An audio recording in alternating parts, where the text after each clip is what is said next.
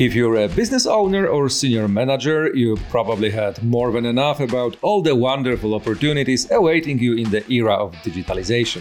Whether it is big data, cloud, data science, or whatever buzzword is currently trendy. If you would like to hear someone dissecting these claims and showing you what it actually takes to improve business processes, you're in the right place. This is Between Data and Risk, where we discuss real-life examples of what works and what doesn't in the world of business operations. Hello, I'm Artur Cognition Search Solution Chief Risk and Strategy Officer, and with me is my co-host, your friendly neighborhood data guy, Dr. Marian. Hello, everyone.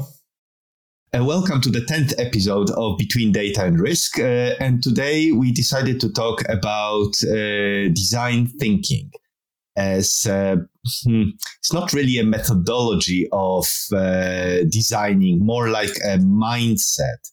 And you know, it has gained popularity recently quite a lot. There are whole websites, courses. It's been introduced in books.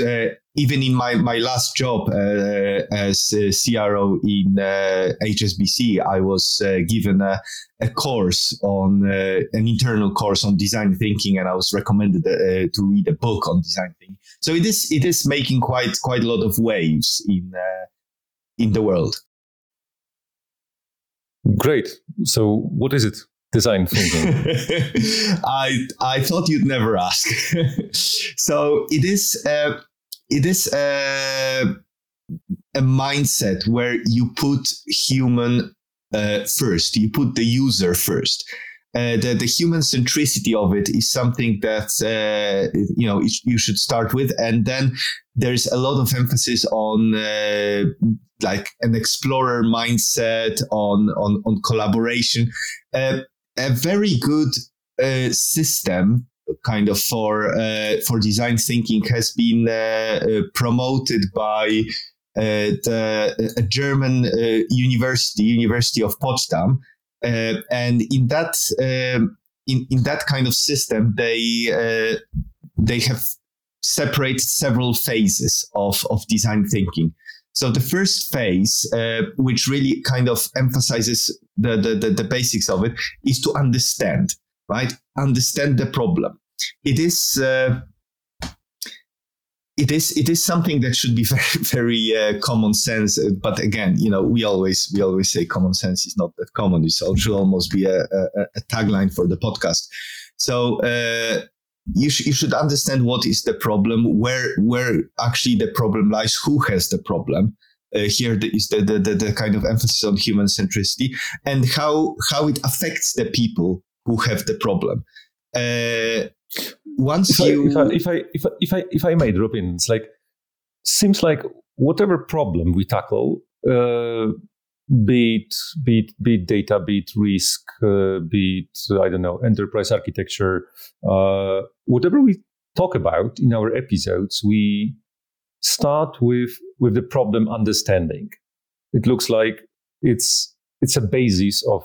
And it seems almost like it's required to actually solve a problem. And I'm really wondering why people tend to try to save money and time on skipping this step.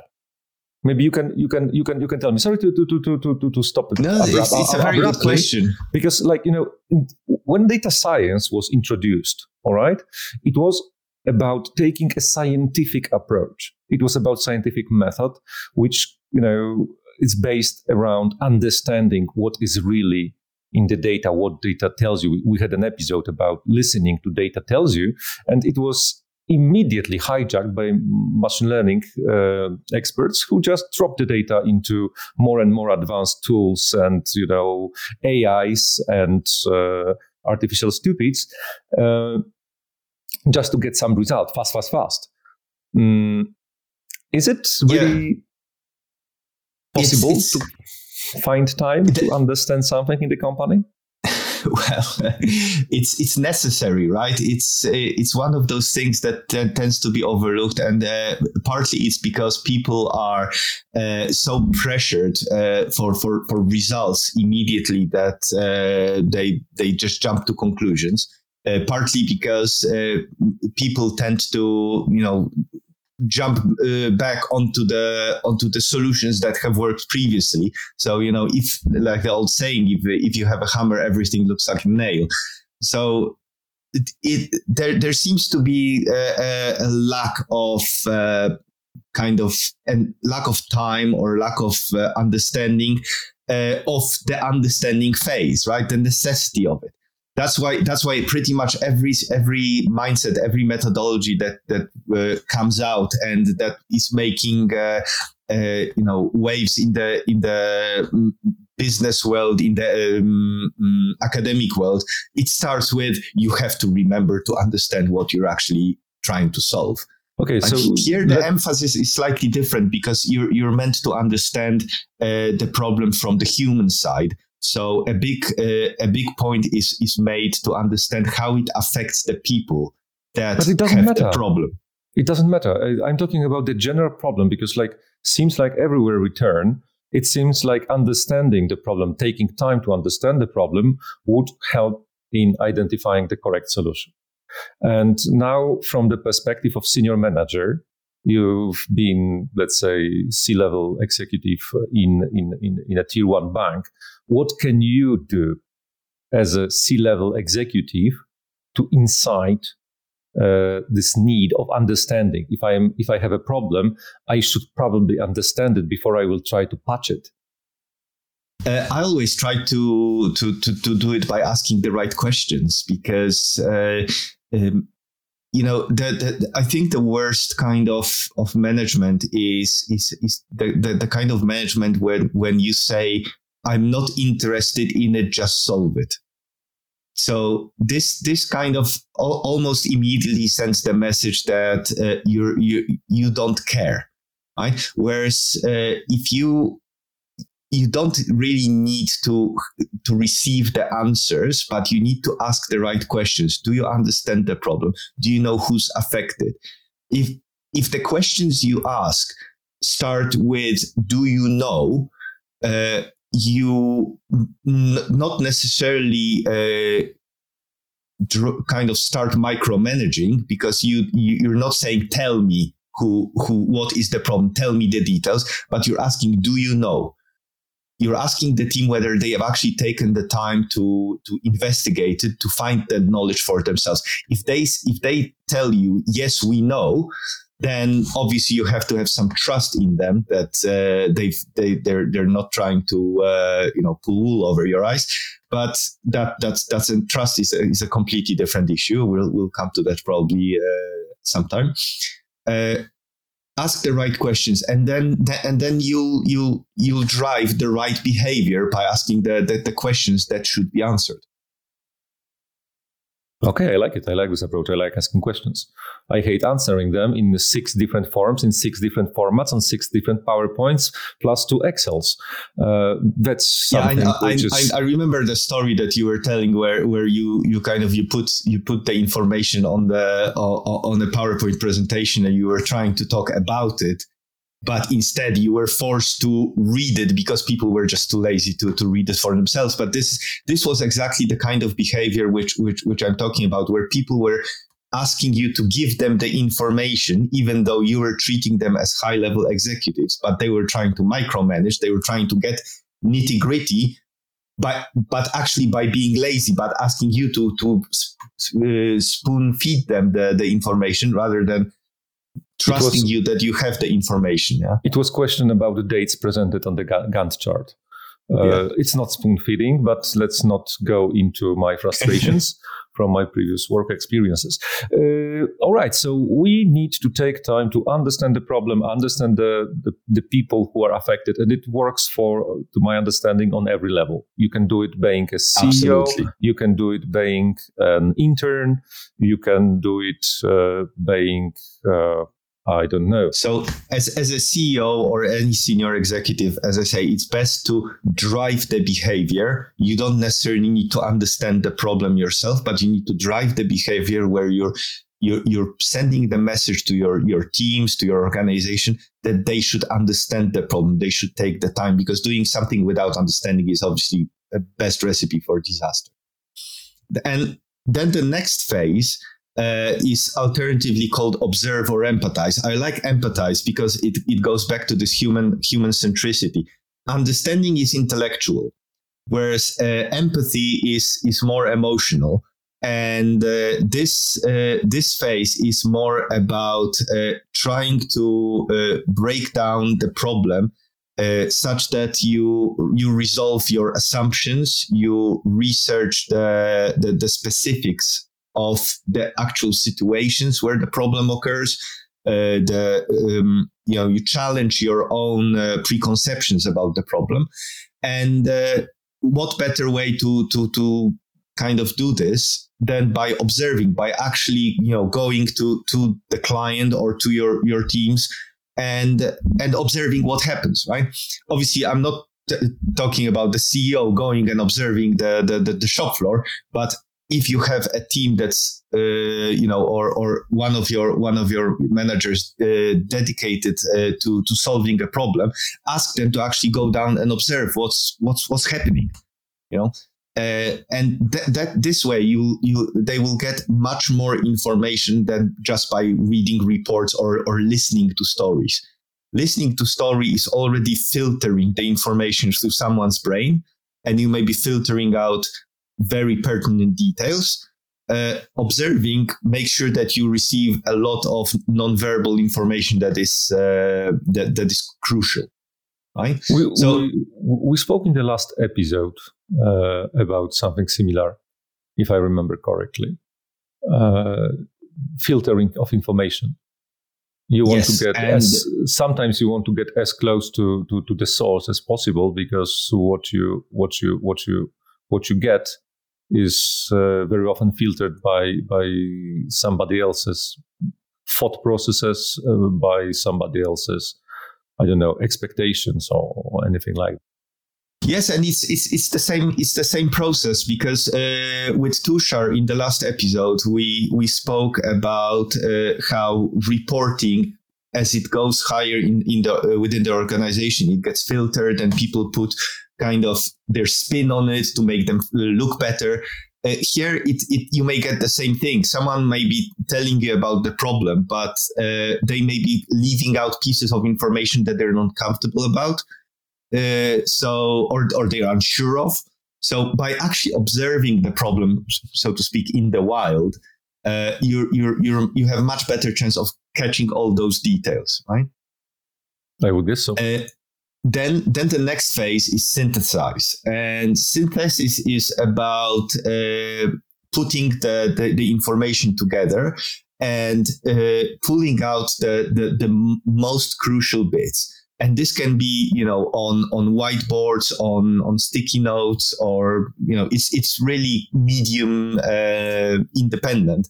But it's if you have a group of people, because design thinking is about collaboration, you have to share the information, infer the meaning of the actual data that you've gathered, identify the key information, and then select the ones that are actually most pertinent to the solution, work them through, kind of rephrase them, put them in a language that everyone can understand, and start building the understanding as a whole. Because when you're observing, when you're understanding intellectually, you're probably going to start with pieces. Now in the synthesis, as the name suggests, you're building a whole and grouping the problem into bigger and bigger bits until you've covered the whole problem space. This is something very interesting with this common language.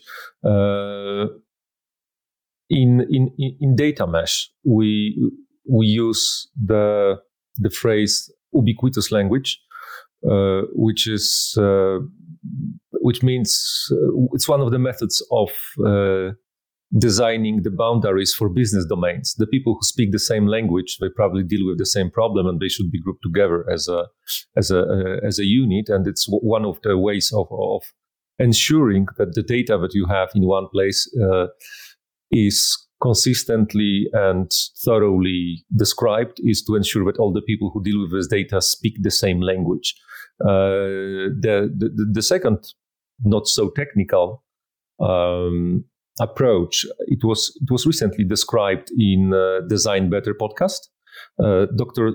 Sian Proctor spoke about building common languages, where you have a group of people who are of diverse backgrounds, diverse experiences, how to ensure that the communication is communication sent is a communication received. It is critical to ensure the success of any group activity. And I think it's also very often overlooked is taking time to ensure that everybody is seeing the same and understanding the same. It's like explaining that on a Gantt chart on the top you have dates, and the dates that are there are the dates when the activity is described below start. So it's about ensuring that everybody's understanding of some concepts and words, especially in today's world where we have a lot of jargon in the companies, we have a lot of business domain specific vocabulary. Building this common language is important, but also I think it is important to unify the language of priorities. We spoke about value statements. We spoke about ensuring that the example comes from the top, but this expectations is also, in my personal opinion, an element of language. If I say that something is critical, it doesn't mean that if I won't get it by Friday evening, I will be a bit uneasy. It means that a bigger process will fail. Yeah, and I really like this Design Better podcast. Dr. Sian Proctor really hit the nail on the head when she spoke about the common languages, because we see this with our teams. We send a team to the client, they do the interviews, they bring their notes, interviewing the chief execs or senior management, and then you really have to sit down and bring those notes to a common level, because they diverge in their phrasing, they diverge in their vocabulary sometimes, and you have to kind of connect the dots and equate certain thoughts, certain phrases to try to build a coherent picture. Otherwise, you will see very few overlaps very often. So this is something that we see in our daily practice, pretty much. I'm one of the guys who actually came up with an idea of sending data guy, process guy, and the risk guy into our clients. I couldn't agree more. I would have to undermine my own effort to do so. It's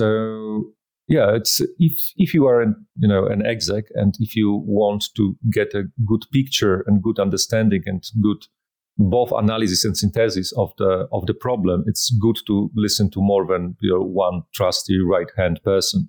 It's good to listen to multiple people. They will and ensure that in the end, after they collected their thoughts, they have an ability to communicate. It actually it sounded very funny.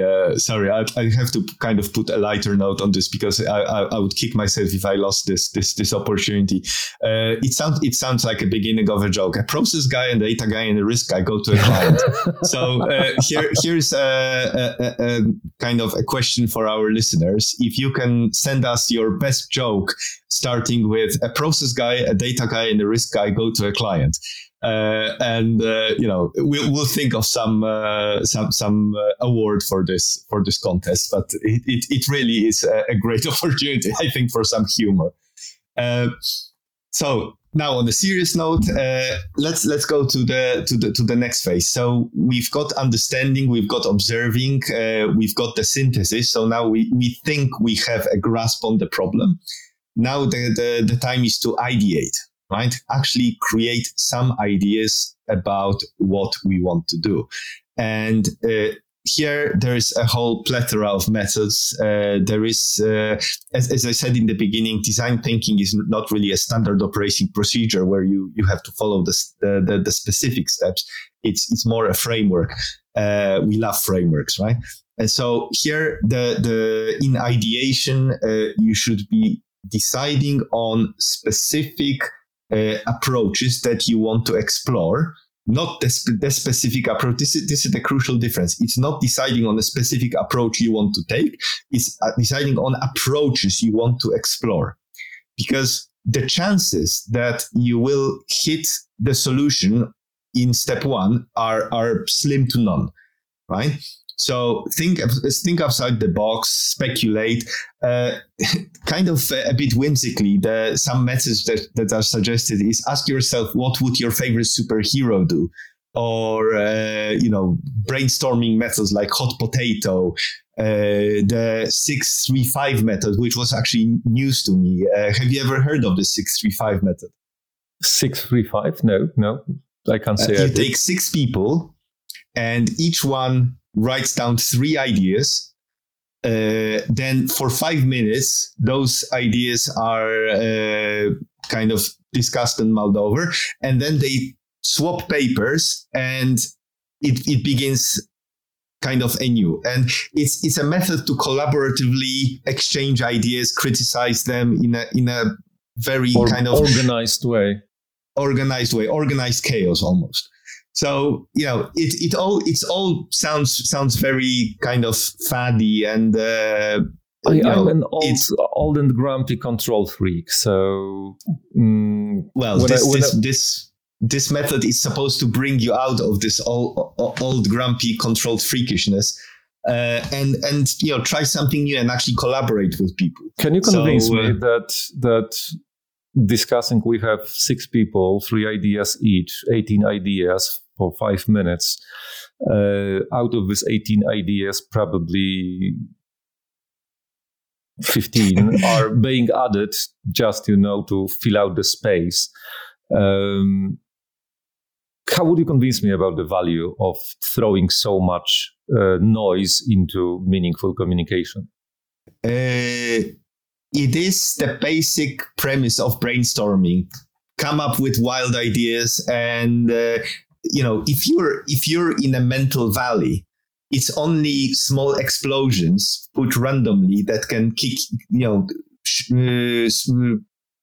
propel you out of that valley and into new heights of exploration. So I understand that in risk finance you use a lot of Monte Carlo methods, and you randomly go from some starting point into end directions and hope that you will get somewhere, let's say, in a place where it makes sense. But can you tell me, why is it so computationally expensive to calculate stuff with Monte Carlo?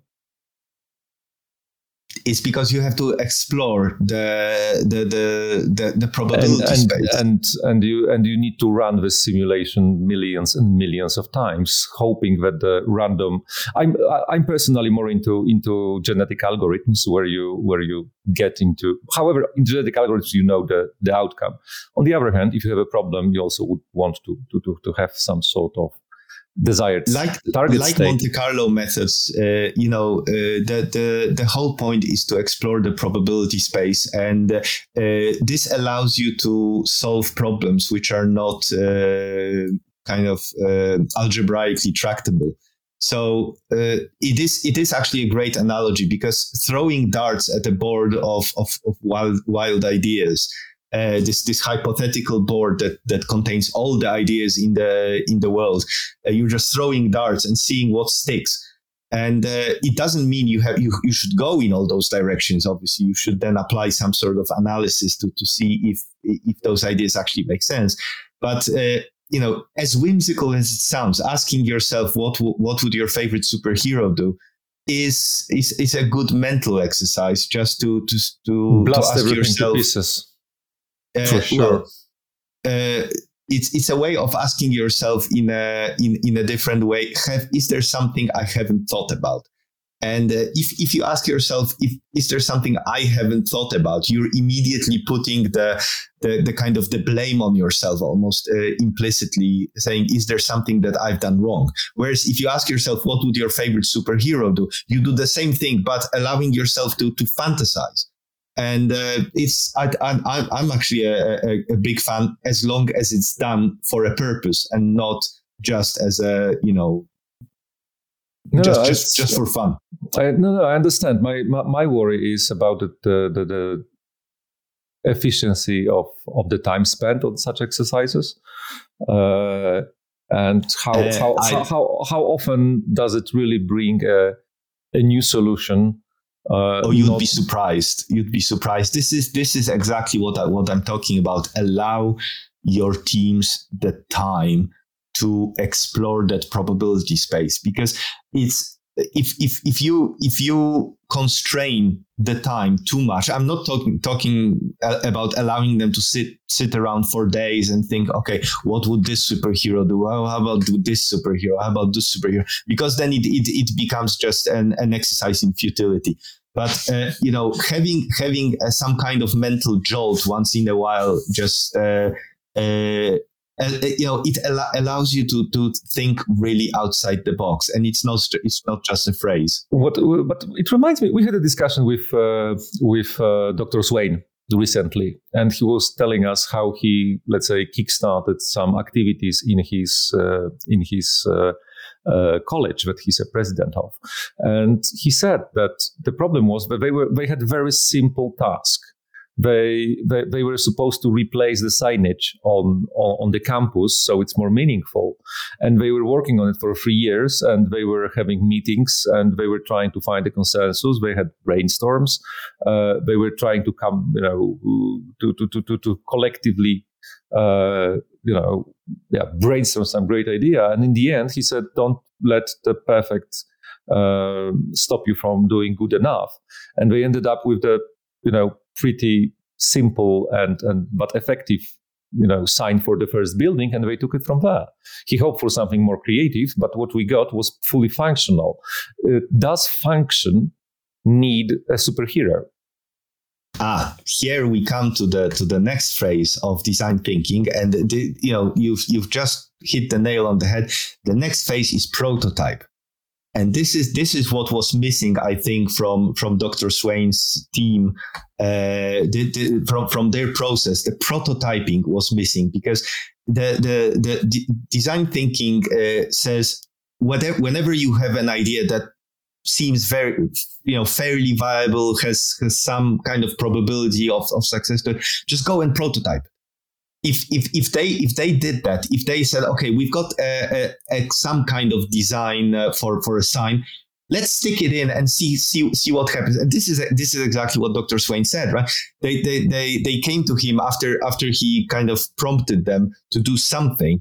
They came to him with a design, and he just said, stick it in and see what happens. And they stuck the sign in front of the building, and it worked.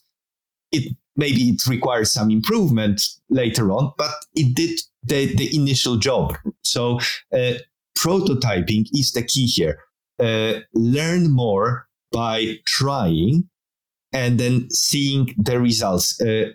Trying to achieve perfect in the first iteration is going to lead you to analysis paralysis, and it's learn by doing. Get more information and identify your constraints. Obviously, the big constraints you identify up front, by identify the smaller constraints by actually trying to do it and seeing what stops you. Right? There's a kind of old saying that people who say it can't be done shouldn't interrupt people who are actually doing it. So I think it applies here. People who want to achieve the perfect should not be stopping people who are trying to do something and move in the right directions incrementally, stepwise, but are actually trying to move in the right direction. And the final phrase is test. And this is linked with prototype. Put a prototype together, put it in front of the user, and ask them what they think. Within certain constraints, which are, again, should be common sense, safety, cost, regulation. But if you meet those common sense constraints, put it in front of the user, see what they do with it. If they break it, fine, you learn something. If they don't like it, you learn something. If they like certain bits of it, you know which direction to go in. And this can be applied. I saw a kind of great podcast by Darwin Stanford, Design Thinking 101. And in his podcast, he actually gives great examples of application. If you're interested in design thinking kind of basics, I would start with episode 32, which is the kind of introduction to design thinking. But subsequent episodes give very, very good examples of how design thinking is applied in practice and where it allowed the designers to jolt themselves out of this mundane thinking or out of perfectionism and just try something and see what sticks. I'm trying to be a bit practical here. So let's say I can imagine this is pretty useful when you are designing, I don't know, new baby shoes or new mousetrap that we spoke about with Dr. Swain. But let's, some of our listeners are senior executives. They are responsible for big chunks of business operations. It's easy to say, okay, prototype and test. Okay, I can make a prototype of a mousetrap, put it next to the mouse and see if it will, bite or not. But, how do you transfer this happy running around waving innovation flag into decisions which affect thousands of people, billions of dollars? It sounds cool, but does it really translate? And does it really translate into the world where decisions are serious with far-reaching consequences, and where each change can lead? Like, I'm still waiting for a formalized way of saying, think about the consequences of what you will do. Because we had this understand the problem. I like it. We do it in our job. We take 3 people or 4, send it to the client, or we go ourselves and we are asking people, okay, how does it work? We map the processes. Then when we try to change the process, we check, okay, how it will affect the downstream of the element that we want to change. We have a synergistic prioritization matrix, which is built. We spoke about it also with Dr. Tusher,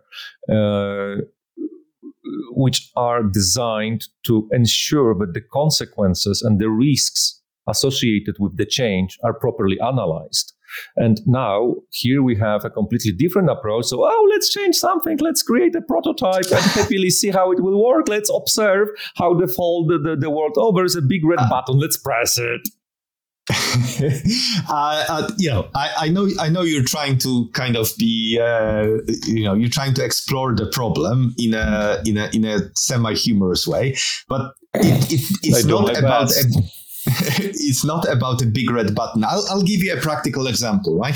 In one of the institutions I worked for, we were trying to design a new credit approval system. Okay. And it is a decision which, a change which could affect millions of dollars and affect a lot of people. But the way you don't do it is think of something and implement it. The keyword here is prototype. And one of the kind of one of the conditions that comes with prototyping is that you don't switch your whole your whole train to the new track and see if it crashes, is you switch a small group of people. So you select a small group of people with low risk and apply the proof of concept to that group of people in a controlled fashion. So you inform them, you're now going to go through our improved process. We're going to try it with you. If they don't agree, you give them the option of trying the old process. But if they agree, you go through the new process. You control it, right? Okay, so you have your mice, you have your mousetrap. They are running happily around, or not. Depends on the effectiveness of the mousetrap, of course. I will give you another example. You have a chemical industry. I had the pleasure of working with a couple of them. And there are startups that come up with this brilliant idea. Yes, this new way of doing a chemical process is 5 times more effective. Like they run to BASF or some other gigantic company, say, yes, we can make your chemical processes 5% more effective.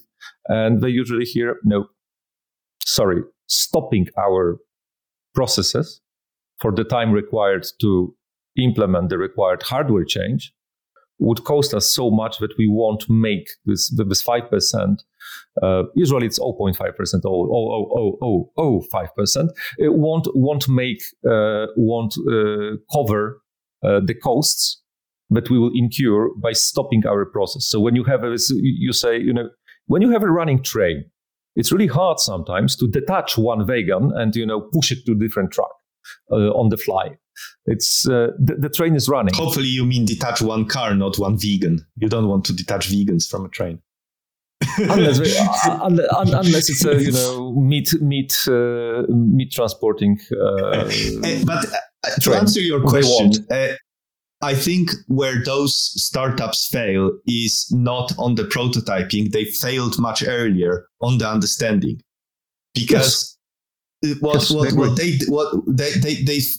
fail to understand that their client or their problem owner already has a big constraint. They have a chemical plant that cannot be stopped unless you can provide a replacement value for probably millions or tens of millions of dollars. So asking a company to invest tens of millions of dollars in order to get a return of several 100,000 is obviously nonsense. And this is something that they fail on the understanding part. So it has nothing to do with prototyping. The prototyping part would be, I want to improve a chemical process. And in order to understand what the problem is, I have to understand how much I need to improve in order for the change to be viable. That's a key point of understanding. Then I prototype. And if a prototype says I have to stop this massive train for say a month to do the necessary changes, but I will only provide a small value, you throw that solution away because it doesn't meet the requirement. It's a pretty interesting thought that you presented, is that element of understanding is analysis of the required efficiency increase or whatever. Sense. But should be most of the processes, like you think, okay, I think we need to improve it. And the clients are not happy with it, or I don't know, this building the proper matrix of constraints is something which is, I think, it's necessary. It's actually pretty interesting thought. There are two concepts within design thinking which overlap and actually not overlap but intermesh, and are I think very important for understanding this. There's the problem space and the solution space, and you have to find the kind of the common ground between the problem space and the solution space within the constraints that are defined. And if you have different industries, those industries will have different constraints. Obviously, in healthcare, you will think about the good of the patient, about their privacy, about their feelings, their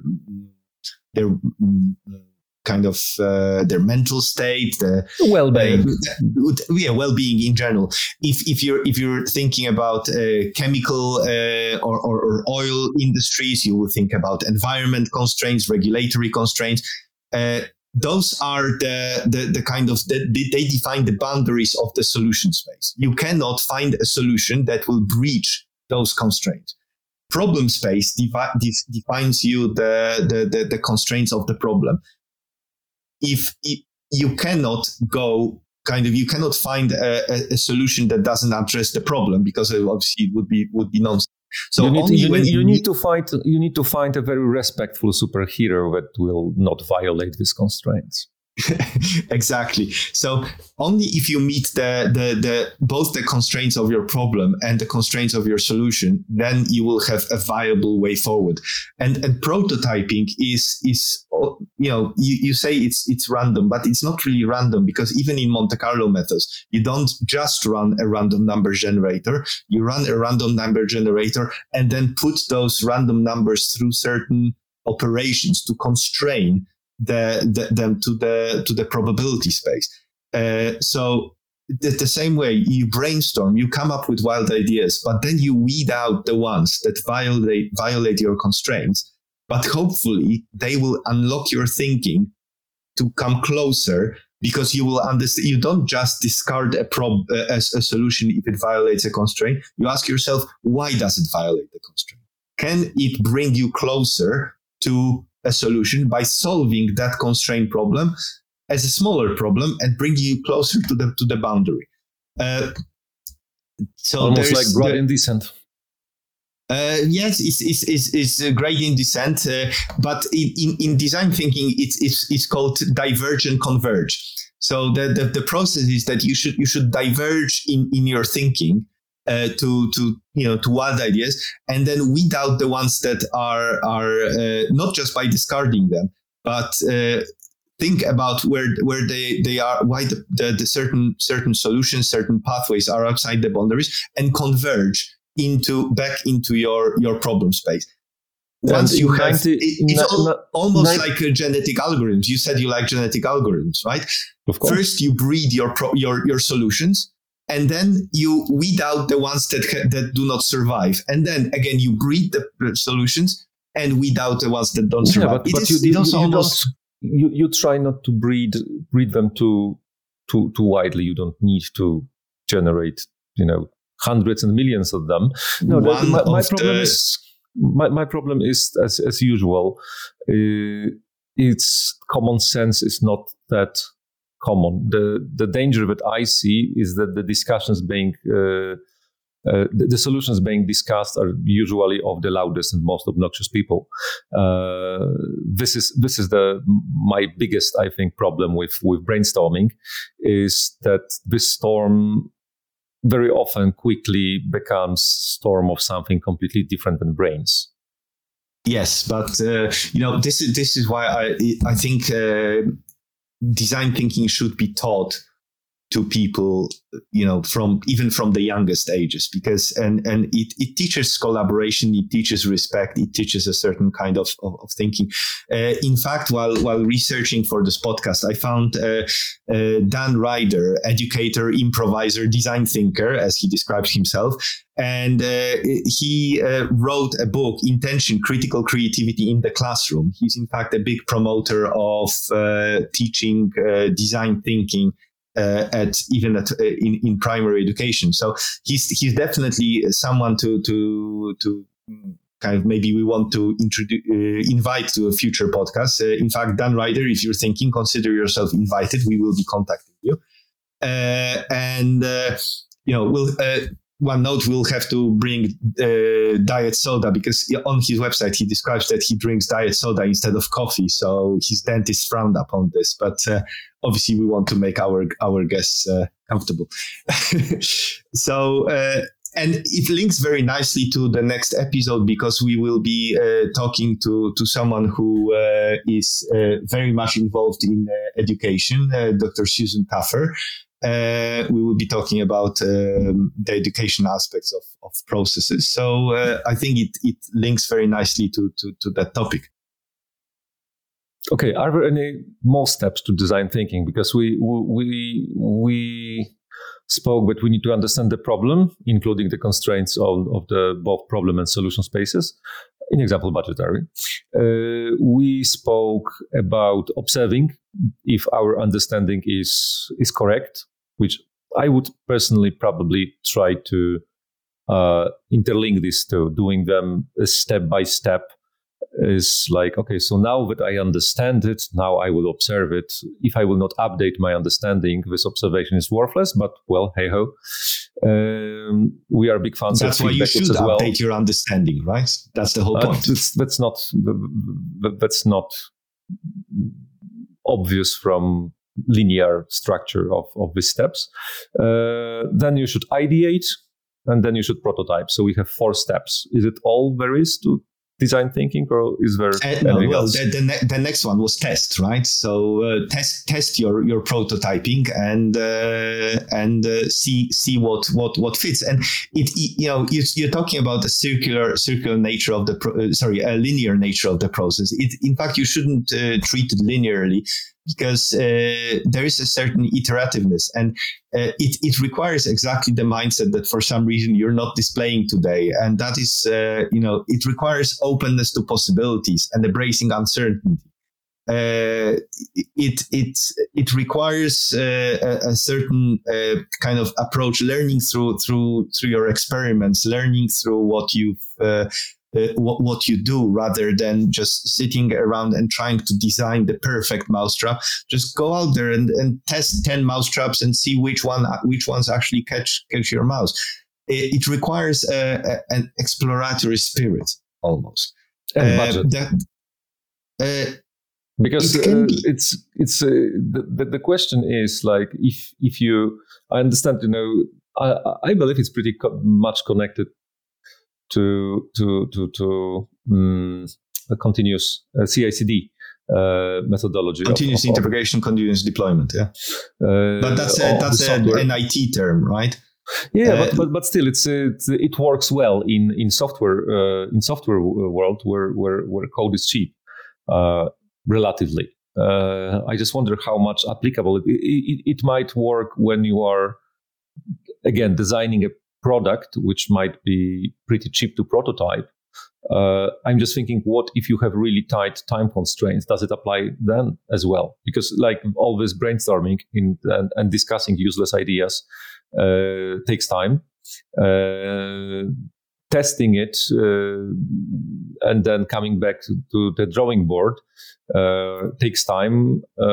As I said, for me, it seems a little like searching for a perfect solution instead of coming up with one which will be well thought through and well defined, with well thought. Maybe 1, 2, 3. I'm not saying exactly the first the opposite. It's exactly the opposite, because when you prototype, if you find something that works, you can expand it. I said, test it on 1 user, test it on 10 users. You don't have to if you have 1 million users, you don't have to test it on all of them. Test it on 1 user, 10 users.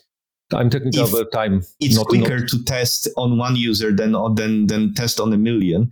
And if it works for 1 user, then test it on 10, test it on 100. And if it moves you forward, then deploy it to 1 million and look for a next iteration. Now you spend 3 iterations of testing to get to 100 people. And yes, but I've moved forward. I've moved forward with my idea rather than spending the same amount of time. Optimistically, assuming that your solution worked for the first one. The Japanese have an idea of Kaizen, continuous improvement. It's very much connected with that, and it's really in practice. if done correctly, i.e. people actually do it with the mindset that they're trying to explore and deliver as a solution and improvement, rather than, okay, we've been giving free rein so we can just sit about, have coffee, play some ping pong. It's not about this kind of wasting time. It's about actually purposeful work, but with the mandate that you're allowed to ask questions. You're allowed. There are no stupid questions. There are only questions which bring you closer to understanding of the solution, or the ones that are just voice to fill the space. If what you said was true, I'm worried. Maybe that's why I'm so negative about it, because it sounds like it gets rid of consultants. Take a random group of people into the room, let them brainstorm and prototype, and they will come up with solutions which otherwise require years of experience and learning. I don't really feel it deep in my gut that all the answers are there locked in our brains, and all we need to do is to shake it, to spill it out, to be honest. Exactly the opposite. The answer shouldn't be in your brain. The answer should be out there in the wild, in the practice, in the experience of your users. What the whole point of going out and understanding, observing, empathizing is not to use your experience to solve the problem.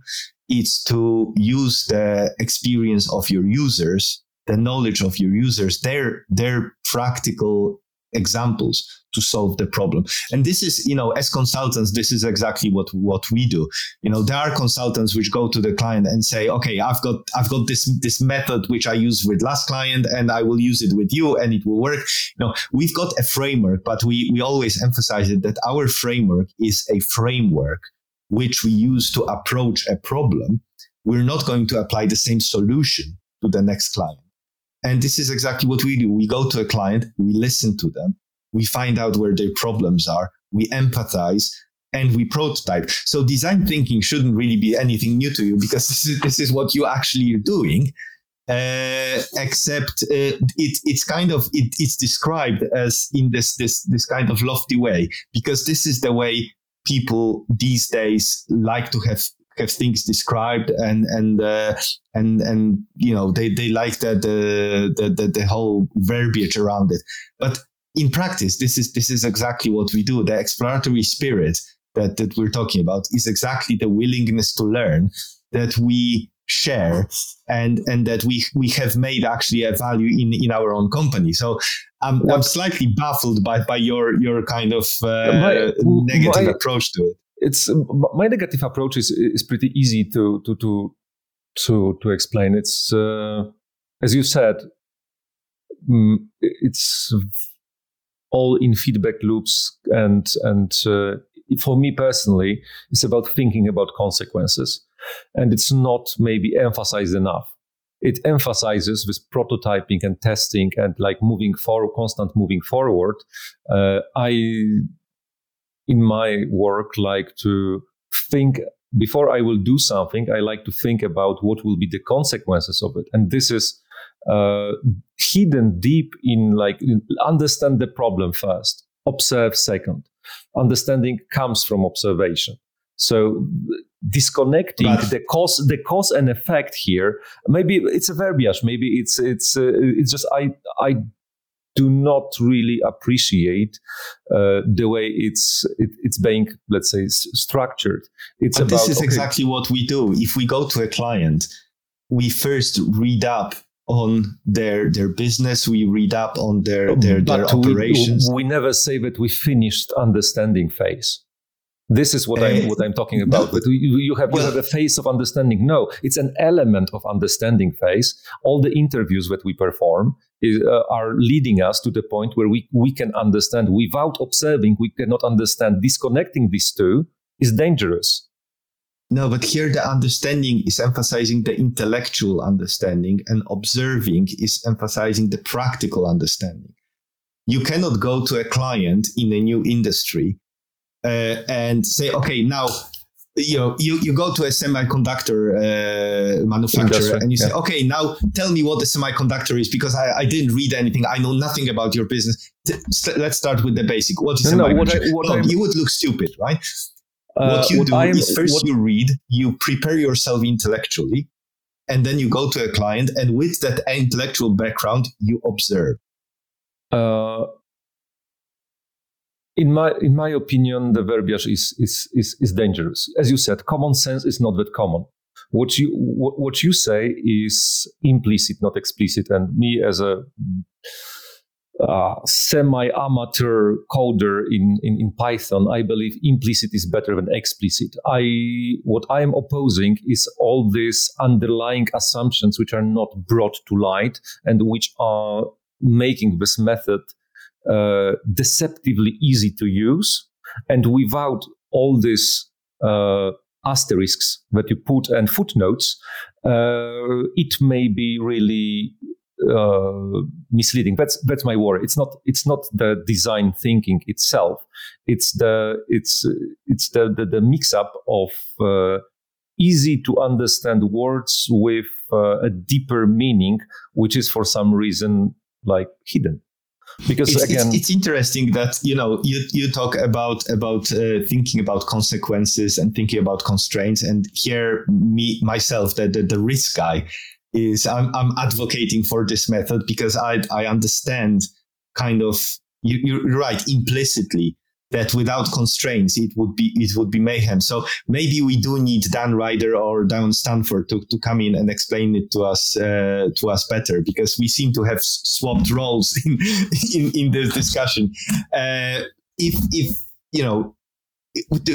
to anyone who's listening, if you have any questions or any comments on this discussion, obviously let us know, because we seem to have reach a certain kind of impasse. But I can assure any clients who are listening that Marian is usually not that negative about new ideas. He's playing a role here. I am just thinking about the consequences. Yes, you are. But I think this is all we have time for today. So again, let's hope it's of some use to someone. Thank you for listening. For a good discussion on design thinking from someone who actually knows something about it, we recommend listening to Dan Stanford's podcast, the aptly named Design Thinking 101, on Apple Podcasts, especially episode 32, the introduction to design thinking. For a slightly different perspective, looking at design thinking from a method, strategy, and mindset point of view, check out Dan Ryder's book, Intention: Critical Creativity in the Classroom. As usual, all links to the references will be available in the notes to this episode. Also, don't miss the next one, where we'll be talking to Dr. Susan Taffer, entrepreneur and educator, about the difference between education and knowledge transfer. Subscribe on your favorite podcast platform or visit bda.show to find out more about the future episodes and guests. You can also check out cognition.llc for more information on Cognition Shared Solutions, our services, and other events hosted by us. For now, it's thank you from myself, Artur Guja, and my co-host, your friendly neighborhood data guy, Dr. Marian. Thank you. Goodbye.